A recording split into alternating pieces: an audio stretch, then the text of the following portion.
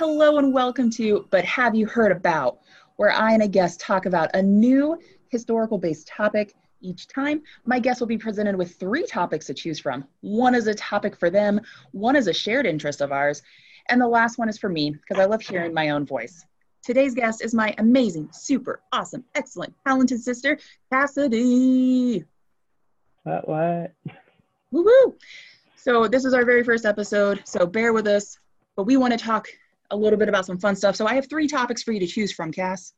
Our first one is, dun dun dun, Florence and the nursing machine. Our second topic is Lamar Hunt, aka Super Bowl's daddy. And number three is, don't know much about the Know Nothing Party. What would you like to talk about? How about we start with Florence and the nursing machine? That is a perfect, excellent choice. And just so everybody knows, my amazing, super awesome, talented sister is in nursing school. So it makes sense for her to casually pick who is considered the pioneer of modern nursing. And she actually founded the first nursing school, which is at St. Thomas's Hospital, in Nightingale Training School for Nurses now. Still in London, still there, forever and ever. And she's best known for her night rounds to aid the wounded during the Crimean War. However, as much as I want to talk about Florence Nightingale, I want to talk about the other woman who actually was there during the same time during the Crimean War, Mary Seacole, who is actually a British Jamaican businesswoman and a nurse who set up a British hotel during the lines during the Crimean War as well, but she has been forgotten about throughout history. So before today, did you know who she was? I did not know who she was. I had not heard her name. And she's a British Jamaican woman. She's a Black woman hanging out in the Crimea, which is Eastern. I'm not looking at a map, so I'm going to feel real dumb. Obviously, I didn't do well in geography my freshman year of high school, but it's Eastern Europe near Russia. So it's not someone from Jamaica to come over there seems like a huge stretch. And looking up of her trainings, she wrote an autobiography about her life, which was the first Black British woman to write an autobiography and to have a book published about her life, which in itself is amazing. I mean, this is the late 1800s we're talking about here. And she talked about her life, and one of those inspiring quotes or things, not necessarily inspiring, but interesting tidbits, was that she's at a dinner party with someone, a white guy, literally tells her, you'd be better off if you bleached your skin, which is weird. She's an accomplished woman. She literally learned nursing on the fly, unlike Florence Nightingale, who went to school. And so during the Crimean War, she was asked by the British Secretary of War, Sidney Herbert, to organize a corps of nurses from a whole bunch of different religious practices to go over and help them. And she came up with all the standardized stuff that we, know nursing to kind of start as. But Mary Seacole was also there. And there's a whole debate in Britain. Obviously, I have a Texas accent. My sister does not have a cool Texas accent, but we obviously are Americans. And the perception that we have is that you really only have Florence Nightingale, but over in the UK, because it's Britain, they have such a weird, divisive camp about Florence Nightingale versus Mary Seacole, where they say that basically Mary Seacole was just a healer of sorts. She was there, she didn't do anything, but you're pitting these two women against each other. And first off, girl power, fuck the patriarchy, excuse my French. But you have these two women that probably wouldn't have cared. Literally, we're talking zero fucks given about being compared to each other. And they'd rather just be we did the work and we do what we should. So back in 2004, Mary Seacole was named the most important, prominent, I'm forgetting the title, Black Britain. And for her to have that title, I was I've never heard of this woman before. And it's, and she basically was almost taken out of the history books over in the UK from what I read as well. And it's so weird because you have, to me, I think it's weird. And when she had a statue put up, which was also outside St. Thomas's Hospital and the Nightingale Training School for Nurses that Florence Nightingale founded, there was people up in arms about her statue because they're how dare you have a statue of her, just taking away from Florence Nightingale. Florence Nightingale, apparently everybody in Britain's related to Florence Nightingale. The girl was literally born in Italy to a prominent, wealthy, like British noble family, and she was considered socially awkward. So she's literally me, but wealthy and British, and got to live in Florence, Italy. She was named after Florence. Weird, but not weird. I wasn't named after a city. My name's just Courtney. You know, like a man's name from the 16th century. Cool stuff. Was it really a man's name? It was a man's name. Courtney is originally a man's name from the 16th or 17th century. Yikes. I know. Thanks a lot, Dad. So I'm sure it wasn't just him. But so we have all these like great stories about Florence Nightingale. Then you have a statue put up of Mary Seacole, and you have people that are huge Florence Nightingale advocates that are like, how dare you put up a statue of her? She did nothing. She just existed. She just happened to be there, which is weird that a British Jamaican woman would be in the Crimean War without a reason to be there. So, you know, whatever. But I think that she's coming more to light because British people are white. We have like a white history.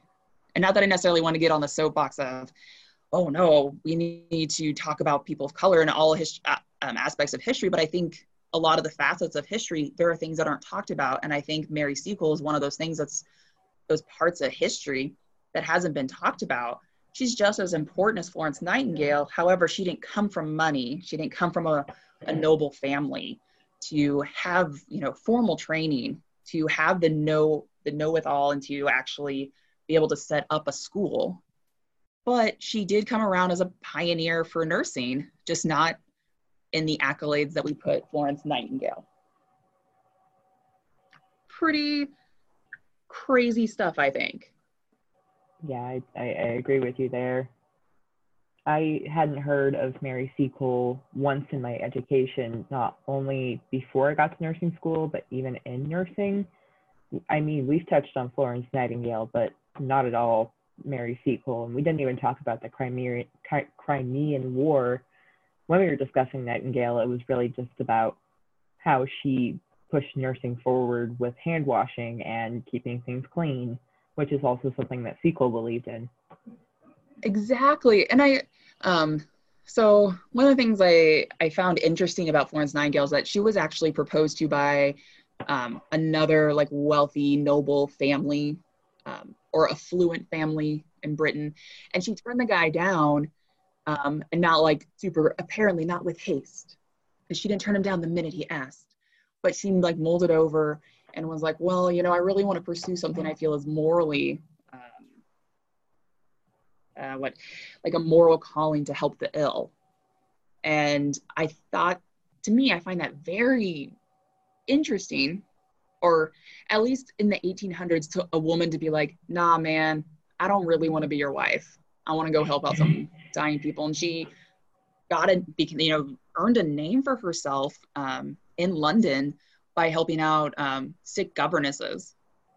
And that's why she was called on by the British Secretary of War right when the Crimean War was happening to be like, hey, can you go help out, you know, Britain and her allies? Because I don't know, I mean, what, the whole boys will be boys and they're nasty and dirty type of thing. I feel like that definitely was very much at play in the 1800s. Gangrene was rampant. Oh yeah. Is what the Crimean War, if my idea of things serves me correct, it's like the middle of the 1800s, like 1850s, which is around the same time as like the Civil War,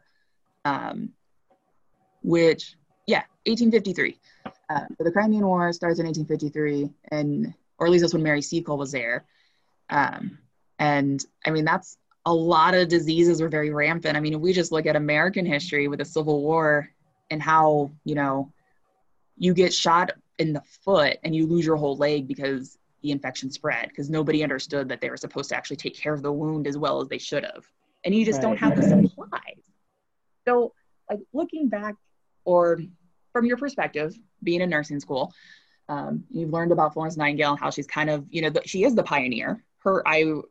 I would still attribute her to being, you know, the pioneer of modern nursing, but making sure there's a little asterisk for Mary Seacole as well. What do you think is like a lasting impact from Florence Nightingale for nursing still? Because like you mentioned, Yeah. like the hand washing and Right. stuff. Yeah. I mean, just like the whole modern nursing having the, I guess like the weird insight that maybe you should be clean when you're touching an open wound sounds so foreign to me that you need to be like, people didn't think that they shouldn't have dirt or other people's blood on their hand when they operate on other people. Oh, that's funny that that's what your mind goes to. One of the very first things that we learn in nursing school is how to properly wash our hands. And I remember we did the fun little biology class trick where you put that gel on your hands and then you look at them with a black light and you see like all the bacteria and everything on there. And then we had to go wash our hands for like a minute, and then we did it again to see where we had missed. And it's really just kind of fascinating to me that we didn't get to that point for a very, very long time in history, that when we were practicing medicine and helping, heal people and treating wounds and treating sickness, you just kind of went in there with your hands in whatever state they were in. It didn't matter if you had just touched someone's bloody stump. Now you were going in and delivering a baby. Ugh. That's yeah. what happened with doctors. They used to go work in morgues and work on cadavers and dead bodies, and then they would go deliver babies without washing their hands or putting gloves on or any sort of protective equipment. And, this led to a lot of mothers dying after giving birth because of infection that they acquired from dead bodies. Oh my God. The face I'm making right now is like of total disgust. Yeah. Because there wasn't really, I mean, not that I'm going to put you on the spot, because I don't know. I didn't look it up before this. Like the first female doctor obviously wasn't in the 1800s. I mean, you had like midwives, but I think if you're a midwife, you're probably more likely to at least wash your hands with water, maybe not necessarily soap, before that. But at least you're maybe like a little bit more cleaner than a doctor until maybe we got but maybe until we started getting people that are like, oh, I don't know, maybe you should be clean to touch a woman when she gives birth to a baby, because that's some inside organs up in there. Ugh. Yeah, I would like to assume that the women who specifically practiced as midwives were a little more hygienic and that they didn't have any contact with dead bodies, but again, it's hard to know. I was like, yeah, there probably are some good primary sources out there talking about different midwife techniques of pre-1800s, but I can only imagine how rough it would be. Like I know personally I would not want to live in the 1800s. As much as I love talking about that time period in history, I'm just like, yeah, I kind of value that I at least have rights now as a woman, versus like even just in the 1960s, a woman couldn't open up her own credit card. And just thinking about the fact that we didn't have female nurses as like a prominent position, or even like as a job you could actually have where it's respected, until the middle of the 19th century. So like 1850s. And then after Florence Nightingale establishes the school,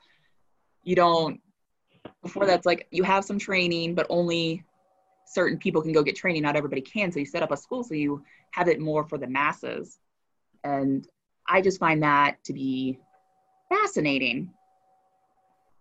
But what I do find the most fascinating thing is the Florence Nightingale effect, where patients fall in love with their nurses and doctors. That to me is hilarious. I have never fallen in love with any, or even had like inklings of, you're a cool person, to any nurse or doctor I've had in my life. Like, they're not that great. You scare me. I've only had those feelings towards the nurses that have helped teach me when I've been in the clinical setting, and it's like, whoa, just give me all your knowledge right now. That's about it. Yeah, I was like, yours is more for the knowledge. Me, I'm like, I don't even like you as a person. Like, I got yelled at for playing Pokemon Go when I had my gallbladder removed. Wouldn't let me walk to like check. They're like, you can't leave this wing, and I was like, watch me as I tried to hobble away with my pancreatitis self. Well, I feel like this is gonna wrap it up for our first episode of What Did You Hear About? Or but have you heard about? Obviously, I know the name of my own podcast. I'm a very smart lady. But do you have any closing thoughts about either Miss Florence Nightingale or Mary Seacole? I think just wash your hands, get plenty of sunlight, and make sure you clean your bed sheets. Oh God, yeah. Oh, I've heard some horror stories about bed sheets not being clean for like months. That is some Nightingale knowledge right there.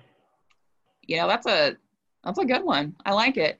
Well, and that as our closing, make sure you change your bed sheets, wash your damn hands, you nasty individuals, and go about your day. And this is Courtney signing off.